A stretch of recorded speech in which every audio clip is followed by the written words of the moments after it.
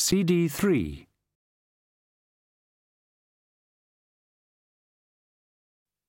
Somewhere on the chilly ground, a very large bat was trying to get airborne again. It had already been stunned twice, once by a carelessly opened shutter, and once by a ballistic garlic sausage, and wasn't feeling very well at all. One more setback, it was thinking, and it's back off to the castle. Besides, it'd be sunrise soon. Its red eyes glinted as it looked up at Magrat's open window. It tensed. A paw landed on it. The bat looked around. Grebo had not had a very good night. He had investigated the whole place with regard to female cats and found none. He had prowled among the middens and drawn a blank. People in this town didn't throw garbage away, they ate it. He'd trotted into the woods and found some wolves and had sat and grinned at them until they got uncomfortable and went away. Yes, it had been a very uneventful night. Until now.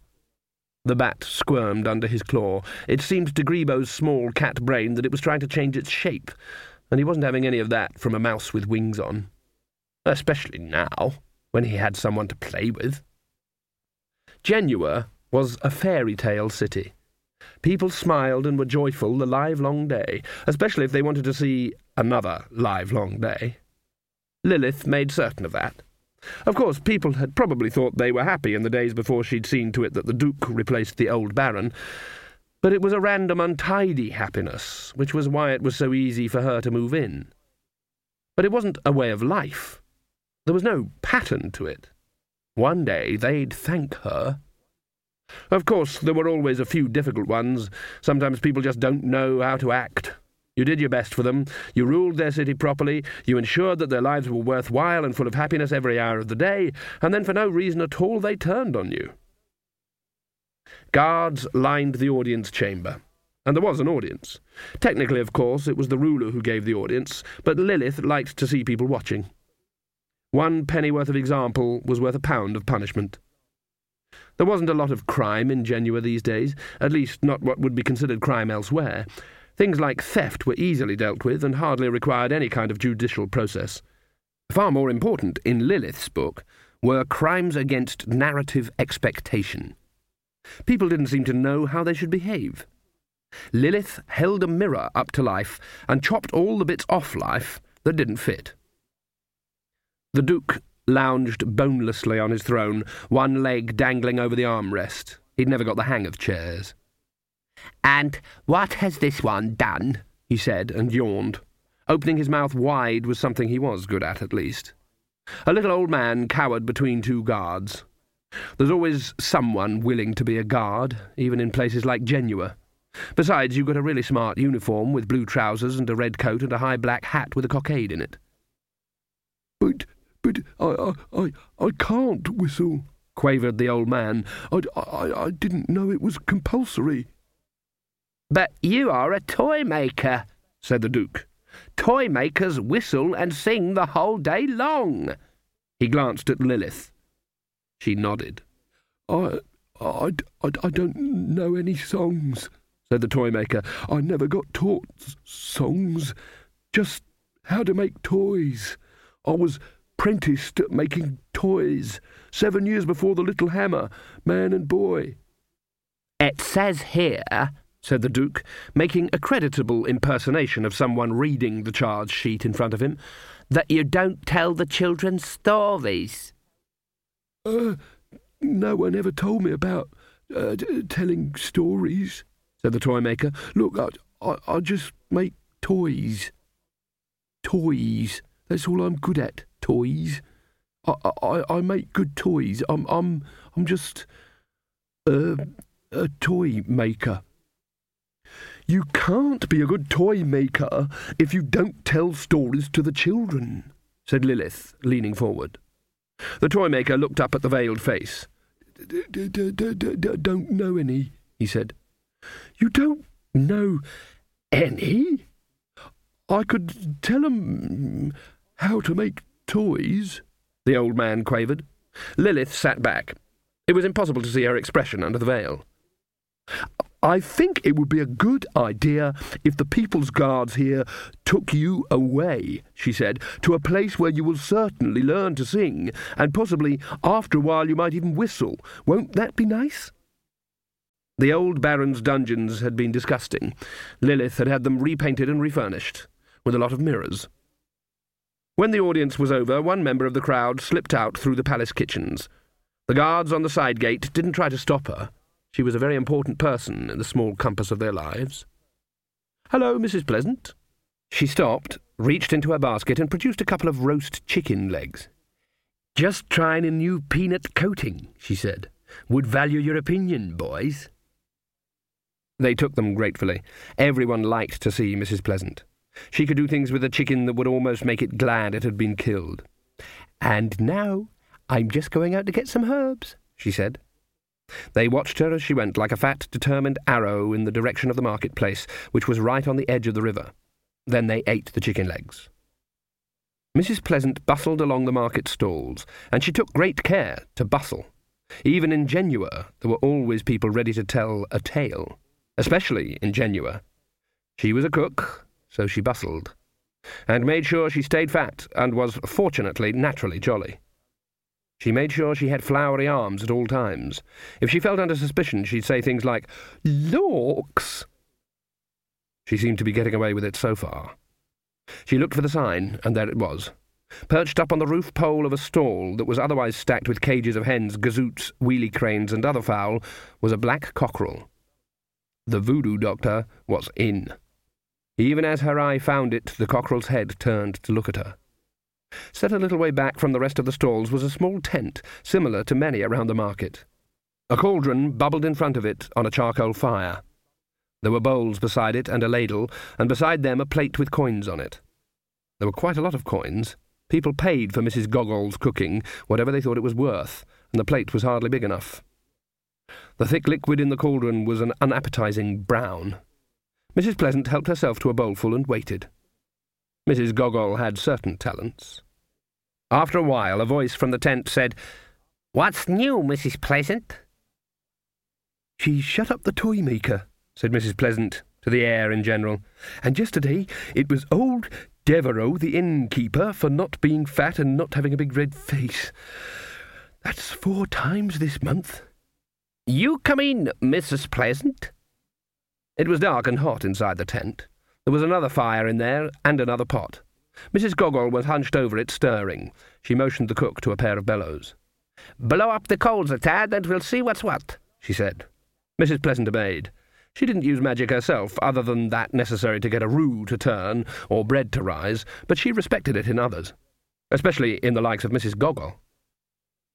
The charcoal blazed white. The thick liquid in the pot began to churn. Mrs. Goggol peered into the steam. "What are you doing, Mrs. Goggol?" said the cook anxiously. "Trying to see what's going to happen," said the voodoo woman. The voice dropped into the rolling growl of the psychically gifted. Mrs. Pleasant squinted into the roiling mass. "Someone's going to be eating shrimp?" she said helpfully. "You see that bit of ochre?" said Mrs. Goggol. "You see the way the crab legs keep coming up just there?" "You never were one to stint the crab meat," said Mrs. Pleasant. "See the way the bubbles is so thick by the oku leaves? See the way it all spirals around that purple onion?" I see it, said Mrs. Pleasant. "And you know what that means?" "Means it's going to taste real fine." "Sure," said Mrs. Goggol kindly, "and it means some people's coming." "Wow! How many?" Mrs. Goggol dipped a spoon into the seething mass and tasted it. 3 people, she said. She smacked her lips thoughtfully. "Women." She dipped the spoon again. "Have a taste," she said. "There's a cat, too. You can tell by the sassafras." She smacked her lips. "Grey. 1 eye." She explored the cavity of a tooth with her tongue. "The left one." Mrs. Pleasant's jaw dropped. "They'll find you before they find me," said Mrs. Goggol. "You lead 'em here." Mrs. Pleasant stared at Mrs. Goggol's grim smile and then back down at the mixture in the pot. "They're coming all this way for a taste?" she said. "Sure." Mrs. Goggol sat back. "You mean to see the girl in the White House?" Mrs. Pleasant nodded. "Young embers," she said. "Yeah, when I can, when the sisters are out at the palace." They got her real scared, Mrs. Goggle." She looked down at the pot again and back up to Mrs. Goggle. "Can you really see? I expect you've got things to marinate," said Mrs. Goggle. Yeah. Mrs. Pleasant backed out, but with reluctance. Then she halted. Mrs. Pleasant, at rest, was not easily moved again until she wanted to be. "That Lilith woman says she can see the whole world in mirrors," she said, in slightly accusing tones. Mrs. Goggle shook her head. "All anyone gets in a mirror is themselves," she said, "but what you get in a good gumbo is everything." Mrs. Pleasant nodded. This was a well-known fact. She couldn't dispute it. Mrs. Goggle shook her head sadly when the cook had gone. A voodoo woman was reduced to all sorts of stratagems in order to appear knowing, but she felt slightly ashamed of letting an honest woman believe that she could see the future in a pot of gumbo, because all you could see in a pot of Mrs. Goggle's gumbo was that the future certainly contained a very good meal. She'd really seen it in a bowl of jambalaya she'd prepared earlier. Magrat lay with the wand under her pillow. She wobbled gently between sleep and wakefulness. Certainly she was the best person for the wand. There was no doubt about that. Sometimes, and she hardly dared give the thought headroom when she was under the same roof as Granny Weatherwax, she really wondered about the other's commitment to witchcraft. Half the time, they didn't seem to bother. Take medicine, for an example. Magrat knew she was much better than them at herbs. She'd inherited several large books on the subject from Goody Wemper, her predecessor in the cottage, and had essayed a few tentative notes of her own as well. She could tell people things about the uses of devil's bit scabious that would interest them so much they'd rush off, presumably, to look for someone else to tell. She could fractionally distill and double distill and do things that meant sitting up all night watching the colour of the flame under the retort. She worked at it. Whereas Nanny just tended to put a hot poultice on everything and recommend a large glass of whatever the patient liked best, on the basis that since you were going to be ill anyway, you might as well get some enjoyment out of it. Magrat forbade her patients alcohol because of what it did to the liver. If they didn't know what it did to the liver, she spent some time telling them. And Granny, she just gave people a bottle of coloured water and told them they felt a lot better. And what was so annoying was that they often did. Where was the witchcraft in that? With a wand, though, things could be different. You could help people a lot with a wand. Magic was there to make life better. Magrat knew this in the pink fluttering boudoir of her heart. She dipped under the surface of sleep again. And there was an odd dream. She never mentioned it to anyone afterwards because, well, you didn't. Not things like that. But she thought she'd got up in the night, awakened by the silence, to get some more air. And as she passed the mirror, she saw a movement in it. It wasn't her face. It looked a lot like Granny Weatherwax. It smiled at her, a much nicer and friendlier smile than she'd ever got from Granny, Magrat recalled, and then vanished, the cloudy silver surface closing over it. She hurried back to bed and awoke to the sound of a brass band engaged in unrelenting oompa. People were shouting and laughing. Magrat got dressed quickly, went out into the corridor, and knocked on the door of the older witches. There was no reply. She tried the handle. After she'd rattled it a couple of times, there was a thump, as the chair, wedged under the handle on the other side, the better to deter ravishers, burglars, and other nocturnal intruders, fell over. Granny Weatherwax's boots protruded from under the covers at one end of the bed. Nanny Ogg's bare feet, Nanny being something of a nighttime revolver, were beside them. Faint snores rattled the jug on the wash-basin. These were no longer the full-nosed roars of a quick 40 winks cat-napper, but the well-paced growls of someone who intends to make a night of it. Magrat knocked on the sole of Granny's boot. "Hey, wake up! Something's going on!" Granny Weatherwax waking up was quite an impressive sight, and one not seen by many people. Most people on waking up accelerate through a quick, panicky, pre-conscious check-up. Who am I? Where am I? Who is he? She? Good God, why am I cuddling a policeman's helmet? What happened last night? And this is because people are riddled by doubt. It is the engine that drives them through their lives. It is the elastic band in the little model aeroplane of their soul, and they spend their time winding it up until it knots. Early morning is the worst time. There's that little moment of panic in case you have drifted away in the night and something else has moved in.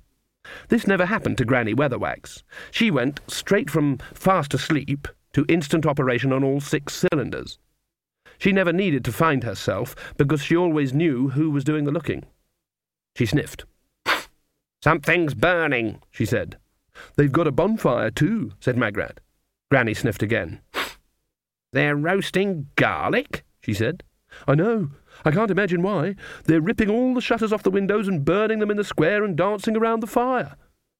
Granny Weatherwax gave Nanny Ogg a vicious jab with her elbow. "Wake up, you!"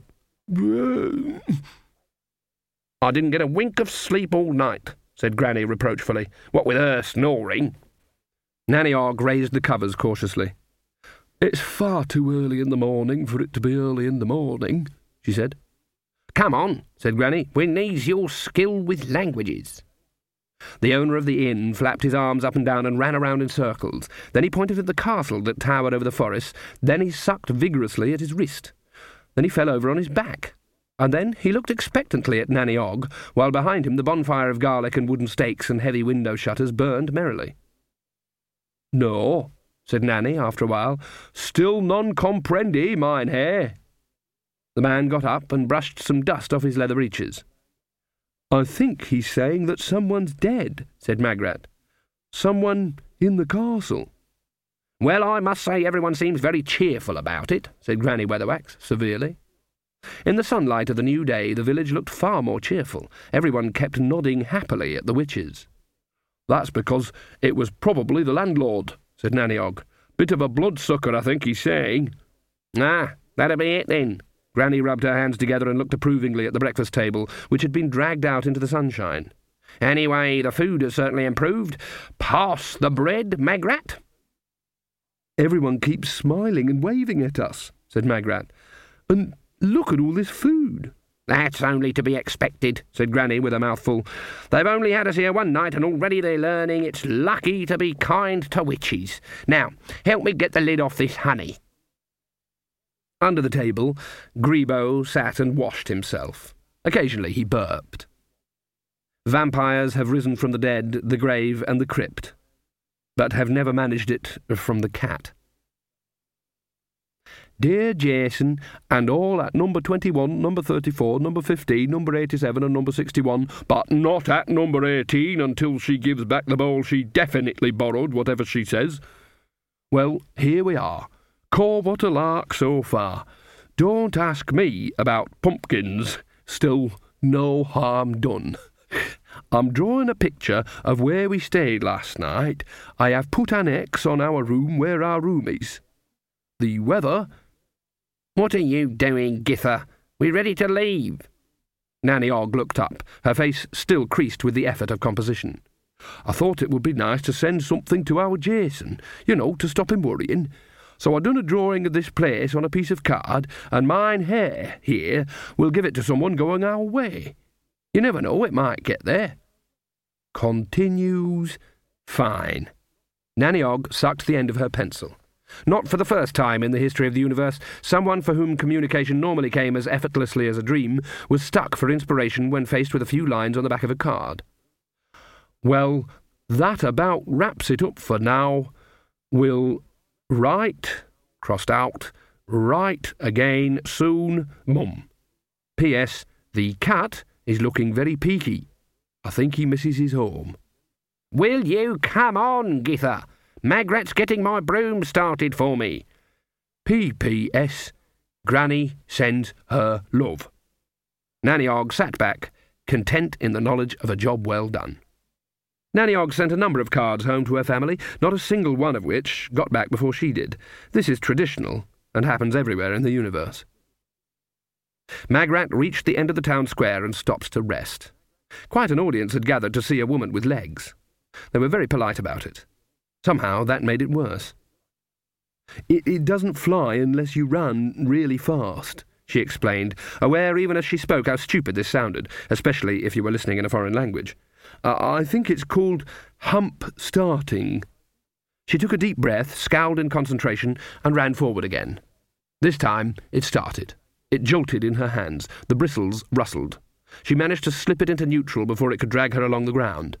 One thing about Granny Weatherwax's broomstick, it was one of the very old-fashioned ones built in the days when broomsticks were built to last and not fall apart with woodworm after 10 years, was that while it might take some starting, when it went, it didn't hang about. Magrat had once considered explaining the symbolism of the witch's broomstick to Granny Weatherwax, and decided not to. It would have been worse than the row about the significance of the maypole. Departure took some time. The villagers insisted on giving them little gifts of food. Nanny Ogg made a speech which no one understood, but which was generally cheered. Grebo, hiccuping occasionally, oozed into his accustomed place among the bristles of Nanny's broomstick. As they rose above the forest, a thin plume of smoke also rose from the castle. And then there were flames. "I see people dancing in front of it," said Magrat. "Always a dangerous business, renting property," said Granny Weatherwax. "I expect he was a bit lax when it came to redecorating and repairing the roof and such like. People take against that kind of thing. My landlord hasn't done a hand's turn on my cottage the whole time I've been there," she added. "It's shameful. And me an old woman, too." "I thought you owned your place," said Magrat, as the broomsticks set off over the forest. "She just ain't paid no rent for 60 years, said Nanny Ogg. "Is that my fault?" said Granny Weatherwax. "It's not my fault. I'd be quite willing to pay." She smiled a slow, self-confident smile. "All he has to do is ask," she added.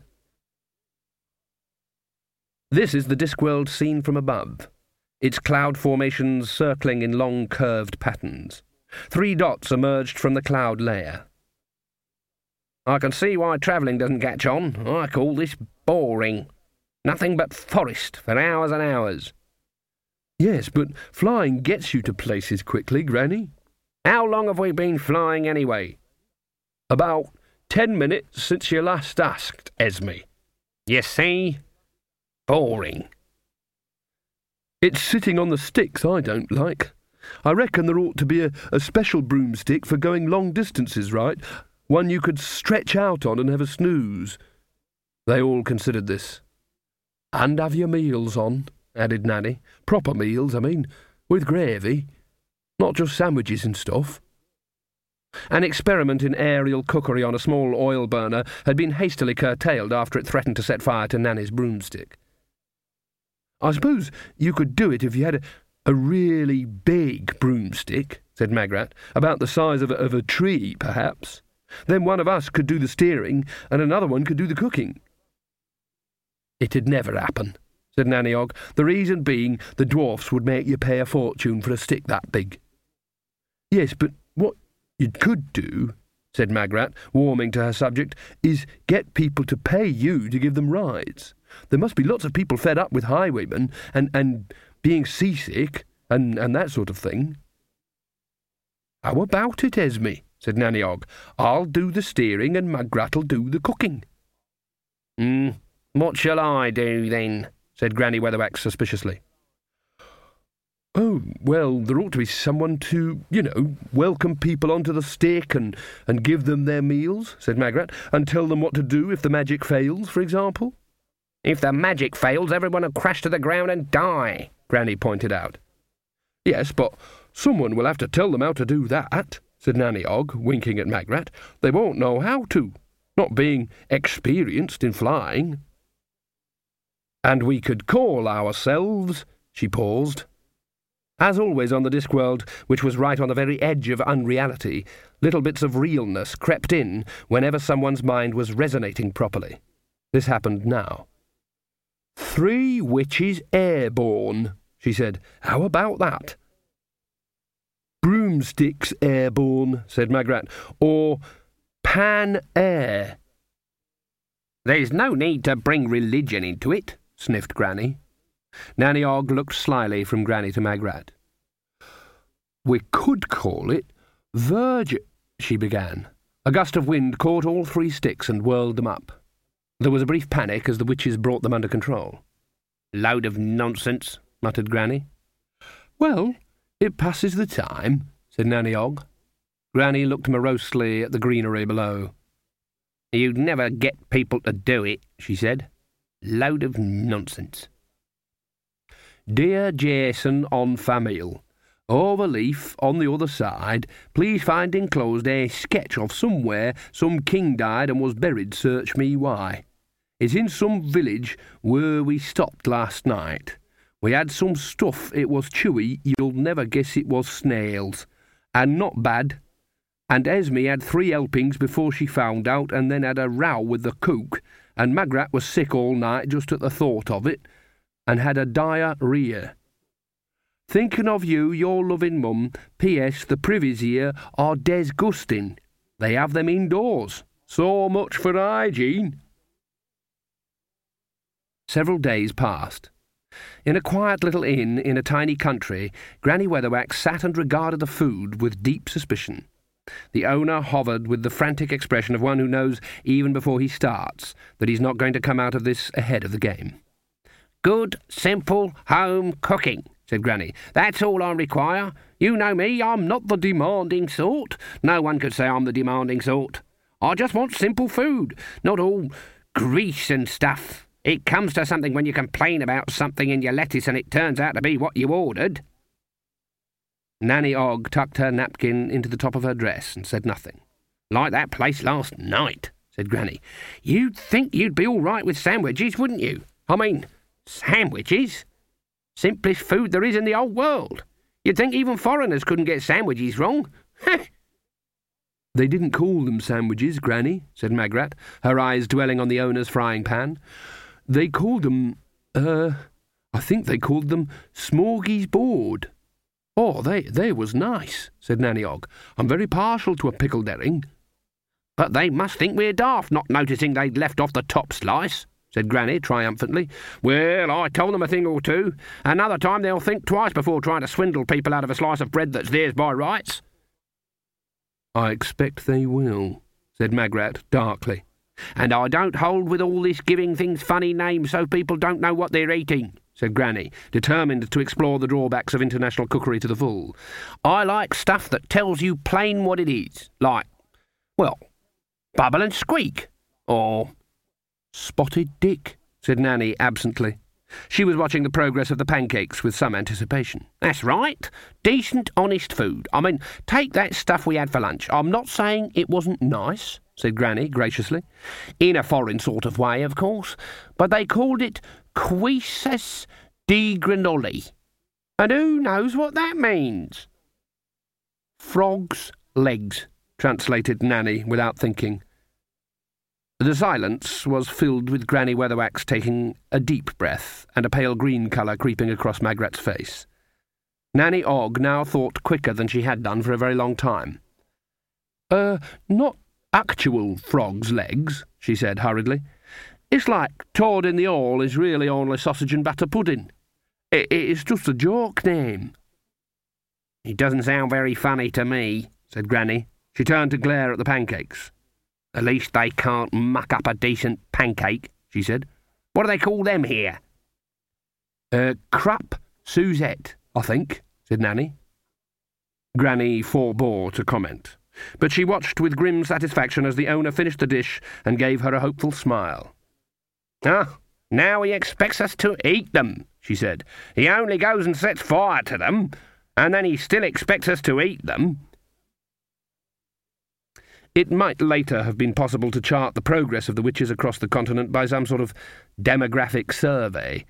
Long afterwards, in some quiet onion-hung kitchens, in sleepy villages nestling among hot hills, you might have found cooks who wouldn't twitch and try to hide behind the door when the stranger came into the kitchen. Dear Jason, it is definitely more warmer here. Magrat says it is because we are getting further from the hub. And a funny thing, all the money is different. You have to change it for other money, which is all different shapes, and is not proper money at all, in my opinion. We generally let Esme sort that out. She gets a very good rate of exchange. It is amazing. Magrat says she will write a book called Travelling on $1 a Day, and it's always the same dollar. Esme is getting to act just like a foreigner. Yesterday she took her shawl off. Next thing, he will be dancing on tables. This is a picture of some famous bridge or other. Lots of love, Mum. The sun beat down on the cobbled street, and particularly on the courtyard of a little inn. It's hard to imagine, said Magrat, that it's autumn back home. Garcon, mucho vino avexi, gracias. The innkeeper, who did not understand one word and was a good-natured man who certainly did not deserve to be called a garcon, smiled at Nanny. He'd smile at anyone with such an unlimited capacity for drink. "I don't hold with putting all these tables out in the street, though," said Granny Weatherwax, although without much severity. It was pleasantly warm. It wasn't that she didn't like autumn. It was a season she always looked forward to, but at her time of life it was nice to know that it was happening hundreds of miles away while she wasn't there. Underneath the table, Grebo dozed on his back with his legs in the air. Occasionally he twitched as he fought wolves in his sleep.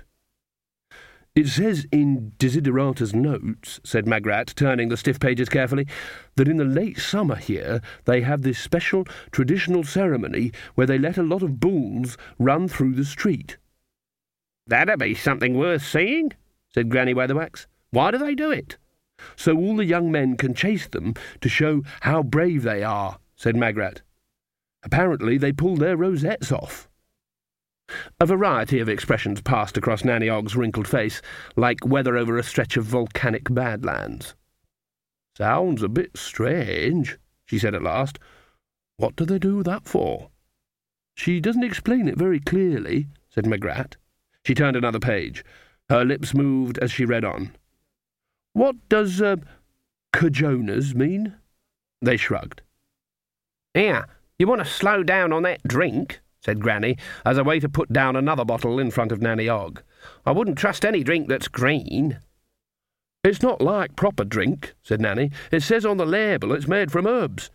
You can't make a serious drink out of just herbs. Try a drop." Granny sniffed the open bottle. "Smells like aniseed," she said. "It says absinthe on the bottle," said Nanny. "Oh, that's just a name for wormwood," said Magrat, who was good at herbs. "My herbal says it's good for stomach disorders and prevents sickness after meals." "There you are, then," said Nanny. "Herbs. It's practically medicine."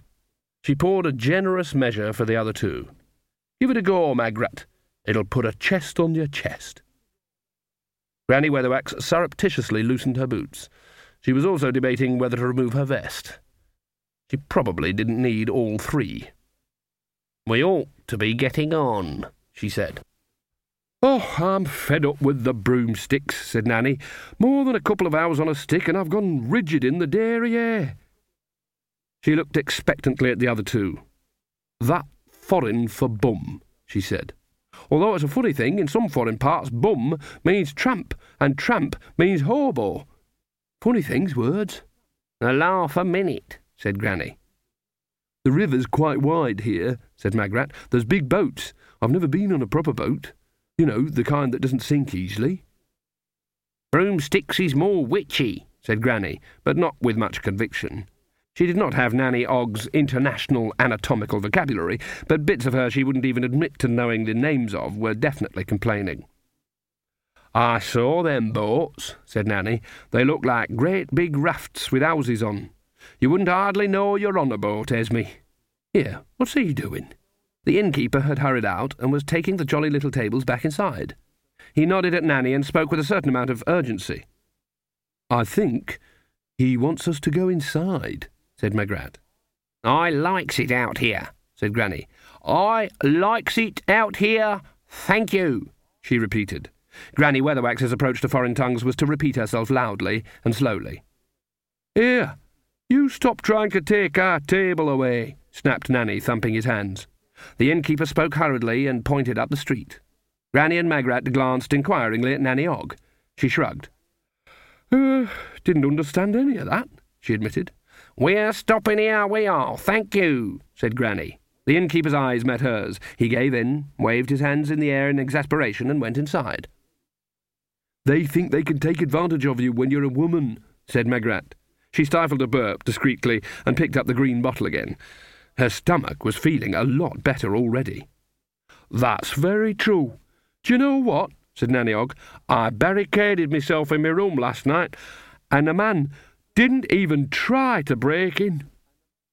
"Githa Ogg, sometimes you—" Granny stopped as she caught sight of something over Nanny's shoulder. "There's a load of cows coming down the street," she said. Nanny turned her chair around. "Oh, must be that bull thing Magrat mentioned," she said. "Should be worth seeing."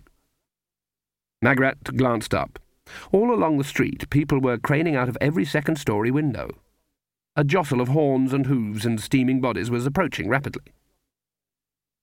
"There's people up there laughing at us," she said accusingly. Under the table, Grebo stirred and rolled over. He opened his good eye, focused on the approaching bulls, and sat up. This looked like being fun. "Laughing?" said Granny. She looked up.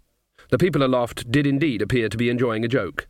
Her eyes narrowed. "We're just going to carry on as if nothing is happening," she declared. "But they're quite big bulls," said Magrat nervously. "They're nothing to do with us," said Granny. "It's nothing to do with us if a lot of foreigners want to get excited about things. Now, pass me the herbal wine." As far as Magrat Garlick, innkeeper, could remember the events of that day, they seemed to happen like this. It was the time of the thing with the bulls, and the mad women just sat there drinking absinthe as if it was water. He tried to get them to come indoors, but the old one, the skinny one, just shouted at him. So he let them bide, but left the door open. People soon got the message when the bulls came down the street with the young men of the village after them. Whoever snatched the big red rosette from between the horns of the biggest bull got the seat of honour at that night's feast. Plus, Magrat smiled a smile of 40 years' remembrance, a certain informal but highly enjoyable relationship with the young women of the town for quite some time after. And the mad women just sat there. The leading bull had been a bit uncertain about this. Its normal course of action would be to roar and paw the ground a bit to get the targets running in an interesting way, and its mind wasn't able to cope with this lack of attention. But that hadn't been its major problem, because its major problem had been 20 other bulls right behind it. And even that ceased to be its major problem, because the terrible old woman, the one all in black, had stood up, muttered something at it, and smacked it between the eyes. Then the horrible dumpy one, whose stomach had the resilience and capacity of a galvanized water tank, fell backwards off her chair, laughing, and the young one, that is, the one who was younger than the other two, started flapping at the bulls as if they were ducks. And then the street was full of angry, bewildered bulls, and a lot of shouting, terrified young men. It's one thing to chase a lot of panicking bulls, and quite another to find that they're suddenly trying to run the other way. The innkeeper, from the safety of his bedroom window, could hear the horrible women shouting things to one another. The dumpy one kept laughing and shouting some sort of battle cry. "Try the horseman's sword, Esme." And then the younger one, who was pushing her way through the animals as if being gored to death was something that only happened to other people, found the lead bull and took the rosette off it with the same air of concern as an old woman may take a thorn out of her cat's paw. She held it as if she didn't know what it was, or what she should do with it. The sudden silence affected even the bulls. Their tiny little bloodshot brains sensed something was wrong. The bulls were embarrassed. Fortunately, the horrible women left on a riverboat that afternoon, after one of them rescued her cat, which had cornered 25 stone of confused bull and was trying to toss it in the air and play with it. That evening, Magrat Garlick made a point of being very, very kind to his old mother. And the village held a flower festival next year, and no one ever talked about the thing with the bulls, ever again. At least, not in front of the men. The big paddle wheel sloshed through the thick brown soup of the river. The motive power was several dozen trolls under a sunshade, trudging along an endless belt. Birds sang in the trees on the distant banks. The scent of hibiscus wafted across the water almost, but unfortunately not quite, overpowering the scent of the river itself. "Now this," said Nanny Ogg, "is more like it." She stretched out on the deck chair and turned to look at Granny Weatherwax, whose brows were knitted in the intense concentration of reading. Nanny's mouth spread in an evil grin. "You know what this river's called?" she said. "No." "It's called the Vieux River." "Yes." "Know what that means?" "No." "The old masculine river," said Nanny. "Yes." "Words have sex in foreign parts," said Nanny, hopefully. Granny didn't budge. "Wouldn't be at all surprised," she murmured. Nanny sagged. "That's one of Desiderata's books, isn't it?" "Yes," said Granny. She licked her thumb decorously and turned the page. "Where's Magrat gone?" "She's having a lie down in the cabin," said Granny without looking up. "Tommy upset?" "No, it's her head this time. Now be quiet, Gither, I'm having a read." "What about?" said Nanny cheerfully. Granny Weatherwax sighed and put her finger on the page to mark her place. "This place we're going to," she said. "Genua. Desiderata says it's decadent." Nanny Ogg's smile remained fixed. "Oh, yes," she said. "That's good, is it? I've never been to a city before." Granny Weatherwax paused. She'd been pondering for some while. She wasn't at all certain about the meaning of the word decadent. She'd dismissed the possibility that it meant having 10 teeth, in the same sense that Nanny Ogg, for example, was unident. Whatever it meant, it was something Desiderata had felt necessary to write down. Granny Weatherwax did not generally trust books as a means of information, but now she had no choice. She had a vague idea that decadent had something to do with not opening the curtains all day. "She says it's also a city of art, wit, and culture," said Granny. "Oh, we shall be all right there, then," said Nanny confidently. "Particularly noted for the beauty of its women," she says here. "We shall fade right in, no trouble." Granny turned the pages carefully. Desiderata had paid close attention to affairs all over the disc. On the other hand, she hadn't been writing for readers other than herself, so her notes tended to the cryptic, and were aide-memoire rather than coherent accounts.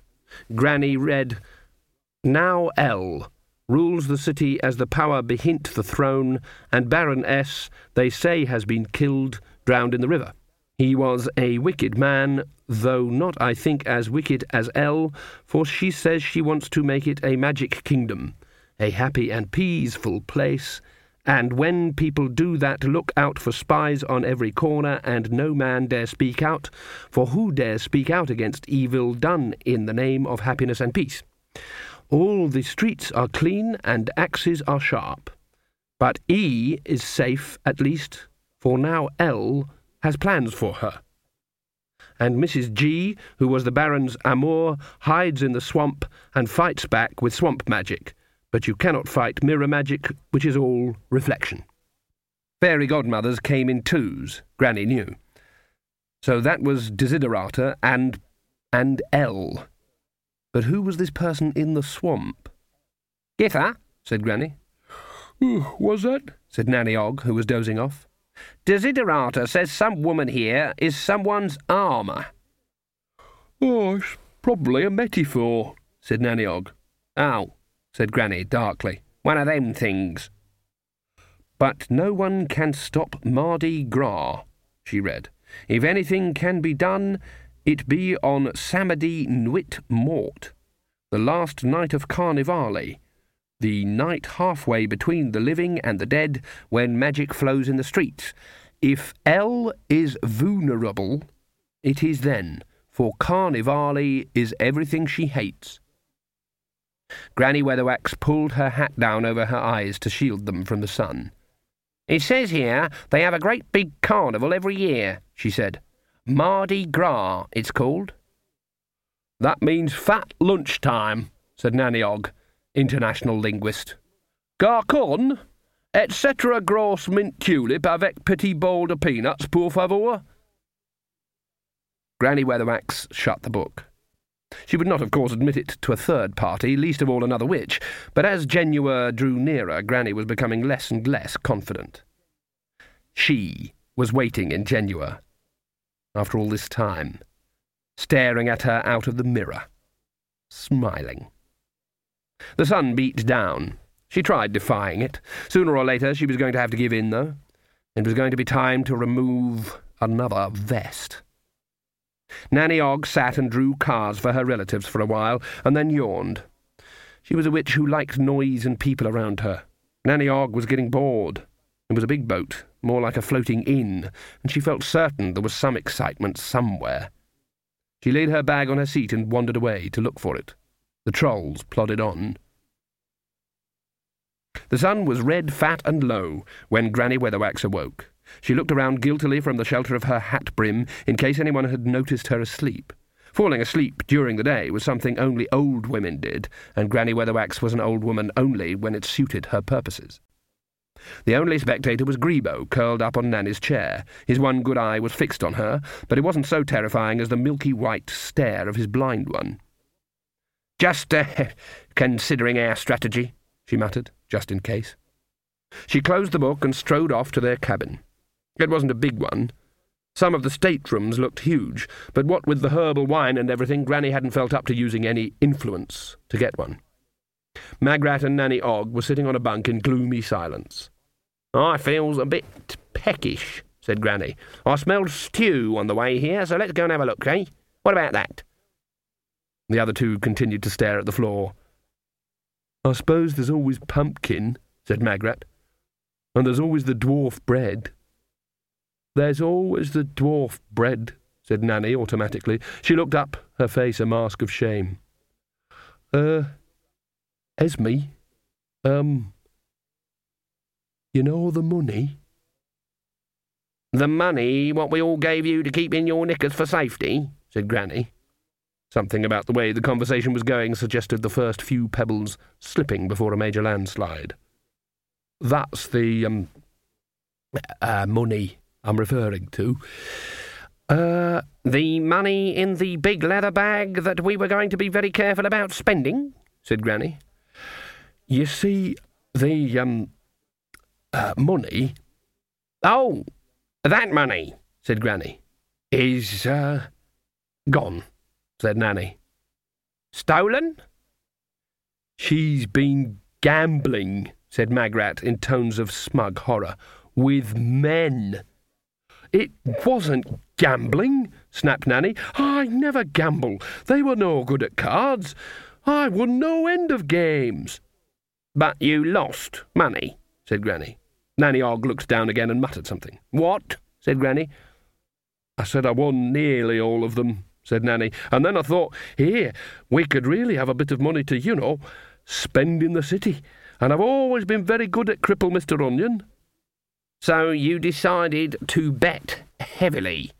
"How did you know that?" "Got a feeling about it," said Granny wearily.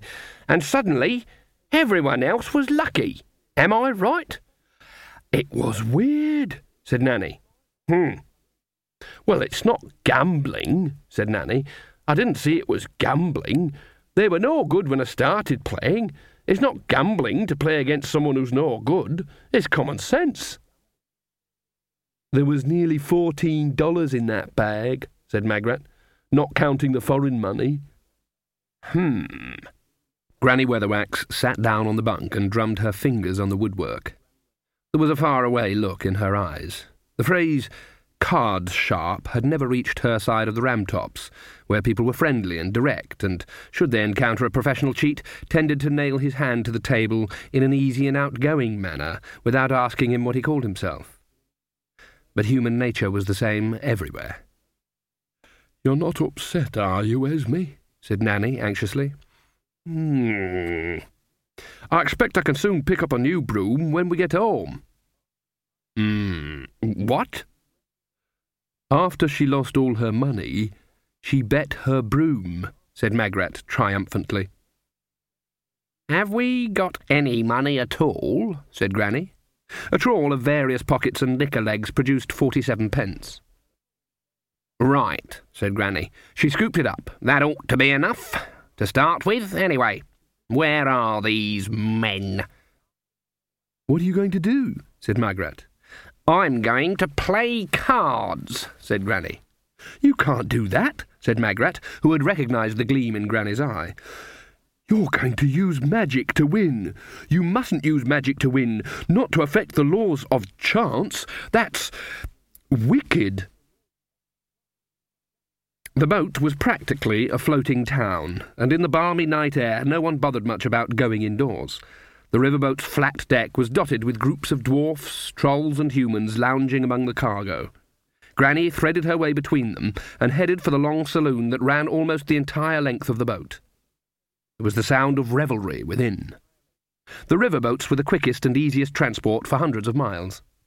On them you got, as Granny would put it, all sorts. and the riverboats going downstream were always crowded with a certain type of opportunist as fat lunchtime approached. She walked into the saloon. An onlooker might have thought it had a magic doorway. Granny Weatherwax, as she walked towards it, strode as she usually strode. As soon as she passed through, though, she was suddenly a bent old woman, hobbling along, and a sight to touch all but the wickedest heart. She approached the bar and then stopped. Behind it was the biggest mirror Granny had ever seen. She stared fixedly at it, but it seemed safe enough. Well, she'd have to risk it. She hunched her back a little more and addressed the barman. "Excusez-moi, young hom," she began. Something about Nanny Ogg rubbed off on people. The barman gave her a disinterested look and went on polishing a glass. "What can I do you for, old crone?" he said. There was only the faintest suggestion of a flicker in Granny's expression of elderly imbecility. "Oh, you can understand me," she said. "We gets all sorts on the river," said the barman. "Then I was wondering if you could be so kind as to loan me a deck. I think it's called cards," quavered Granny. "Going to play a game of old maid, are you?" said the barman. There was a chilly flicker across Granny's eyes again, and she said, "No, just patience. I'd like to try to get the hang of it." He reached under the counter and tossed a greasy pack towards her. She thanked him effusively and tottered off to a small table in the shadows, where she dealt a few cards randomly on the drink-ringed surface and stared at them. It was only a few minutes later that a gentle hand was laid on her shoulder. She looked up into a friendly, open face that anyone would lend money to. A gold tooth glittered as the man spoke. "Excuse me, good mother," he said, "but my friends and I," he gestured to some more welcoming faces at a nearby table, "would feel much more comfortable in ourselves if you were to join us. It can be very dangerous for a woman travelling by herself." Granny Weatherwax smiled nicely at him, and then waved vaguely at her cards. "I can never remember whether the ones are worth more or less than the pictures. Forget me own head next, I expect." They all laughed. Granny hobbled to the other table. She took the vacant seat, which put the mirror right behind her shoulder. She smiled to herself and then leaned forward, all eagerness. "So, tell me," she said, "how do you play this game, then?" All witches are very conscious of stories. They can feel stories, in the same way that a bather in a little pool can feel the unexpected trout. Knowing how stories work is almost all the battle. For example, when an obvious innocent sits down with 3 experienced card sharpers and says, "How do you play this game, then?" someone is about to be shaken down until their teeth fall out. Magrat and Nanny Ogg sat side by side on the narrow bunk. Nanny was distractedly tickling Grebo's stomach while he purred. "She'll get into terrible trouble if she uses magic to win," said Magrat. "And you know how she hates losing," she added. Granny Weatherwax was not a good loser. From her point of view, losing was something that happened to other people. "It's her ego," said Nanny Ogg. "Everyone's got one of them. An ego. And she's got a great big one. Of course, that's all part of being a witch, having a big ego." "She's bound to use magic," said Magrat. "It's tempting fate using magic in a game of chance," said Nanny Ogg. "Cheating's all right. That's practically fair. I mean, anyone can cheat. But using magic, oh, it's tempting fate." "No, not fate," said Magrat darkly. Nanny Ogg shivered. "Come on," said Magrat. "We can't let her do it." "It's her ego," said Nanny Ogg weakly. "Terrible thing, a big ego." "I got," said Granny, 3 little pictures of kings and such like, and 3 of them funny number 1 cards." The 3 men beamed and winked at one another. "That's, triple onion," said the one who had introduced Granny to the table, and who had turned out to be called Mr. Frank. "Oh, and that's good, is it?" "It means You win yet again, dear lady. He pushed a pile of pennies towards her. Gosh, said Granny, that means I've got, what would it be? Almost $5 now. Can't understand it, said Mr. Frank. It must be the famous beginner's luck, eh? Soon be poor men if it goes on like this, said one of his companions. She'll have the coats off our backs right enough, said the third man. Think we should give up right now, said Mr. Frank.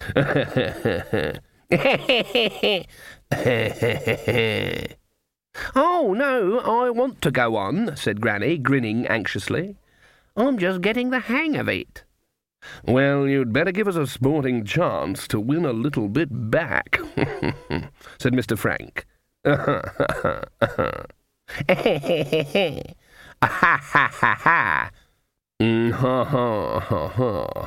What about $50 a stake? Oh, I reckon she'll want $1 a stake, a sporting lady like her, said the third man. Granny looked down at her pile of pennies. For a moment she looked uncertain, and then they could see she realised how much could she lose the way the cards were going. Yes, she said, $1 a stake. She blushed. This is exciting, isn't it? Yeah, said Mr. Frank. He drew the pack towards him. There was a horrible noise. All three men stared at the bar where shards of mirror were cascading to the floor. What happened? Granny gave him a sweet old smile. She hadn't appeared to look around. I reckon the glass he was polishing must have slipped right out of his hand and smashed right into the mirror, she said. I do hope he doesn't have to pay for it out of his wages, the poor boy. The men exchanged glances. Come on, said Granny. I've got my dollar all ready. Mr. Frank looked nervously at the ravaged frame. And then he shrugged. The movement dislodged something somewhere. There was a muffled snapping noise like a mousetrap carrying out the last rites. Mr. Frank went white and gripped his sleeve.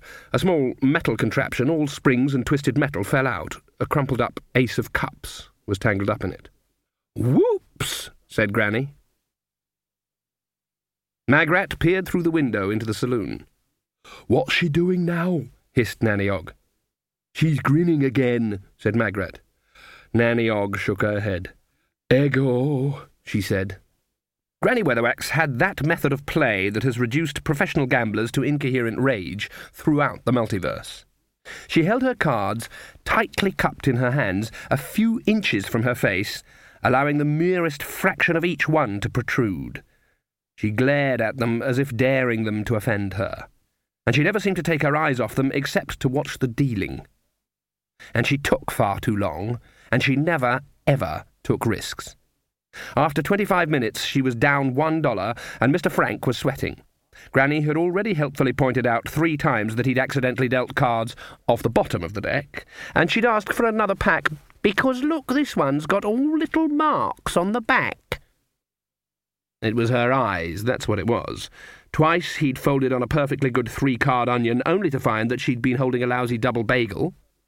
Then the third time, thinking he'd worked out her play, he'd called her out and run a decent flush right into the maw of a 5-card onion that the old bag must have been patiently constructing for ages. And then his knuckles went white, and then the dreadful, terrible hag had said, "Have I won? With all these little cards? Gosh, aren't I the lucky one?" And then she started humming when she looked at her cards. Normally the 3 of them would have welcomed this sort of thing.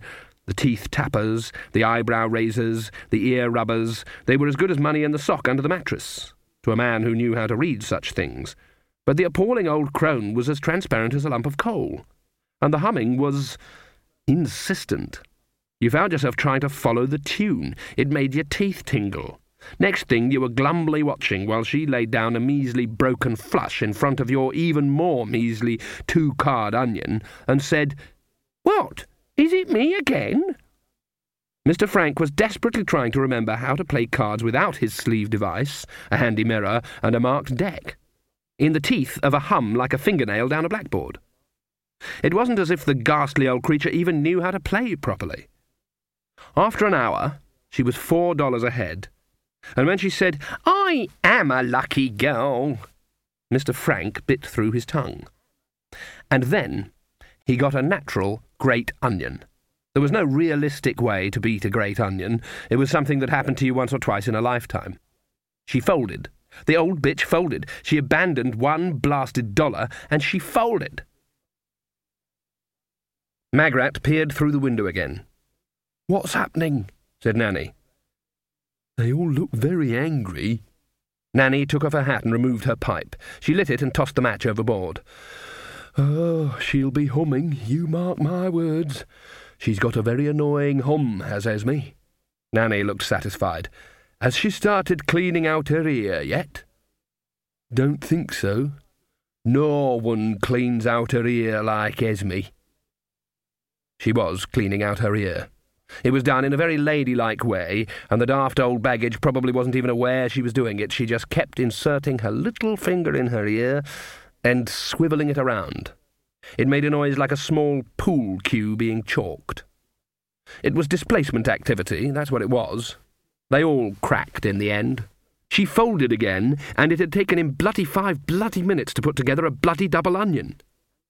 "I remember," said Nanny Ogg, "when she came over our house for the party when King Verence got crowned, and we played Chase My Neighbour Up the Passage with the kiddies for halfpennies. She accused Jason's youngest of cheating and sulked for a week afterwards."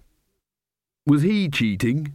"I expect so," said Nanny proudly. "The trouble with Esme is that she don't know how to lose. She's never had much practice." "Lobsang Dibbler says sometimes you have to lose in order to win," said Magrat. "Sounds daft to me," said Nanny. "That's Yen Buddhism, is it?" "No, they're the ones who say you have to have lots of money to win," said Magrat. The Yen Buddhists are the richest religious sect in the universe. They hold that the accumulation of money is a great evil and burden to the soul. They therefore, regardless of personal hazard, see it as their unpleasant duty to acquire as much as possible in order to reduce the risk to innocent people. "In the path of the scorpion, the way to win is to lose every fight except the last one. You use the enemy's strength against himself." "What, you get him to it himself, sort of thing?" said Nanny. "Sounds daft."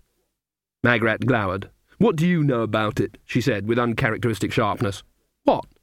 "Well, I'm fed up," said Magrat. "At least I'm making an effort to learn things. I don't go around just bullying people and acting bad-tempered all the time." Nanny took her pipe out of her mouth. "I'm not bad-tempered," she said mildly. "I wasn't talking about you." "Oh, well, Esme's always been bad-tempered," said Nanny. "It comes natural to her. And she hardly ever does real magic. What good is being a witch if you don't do magic?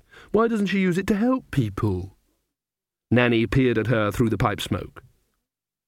"'Cause she knows how good she'd be at it, I suppose," she said. "Anyway, I've known her a long time, known the whole family. All the Weatherwaxes is good at magic, even the men. They've got this magical streak in 'em. Kind of a curse. Anyway, she thinks you can't help people with magic, not properly. It's true, too." "Then what good—" Nanny prodded at the pipe with a match.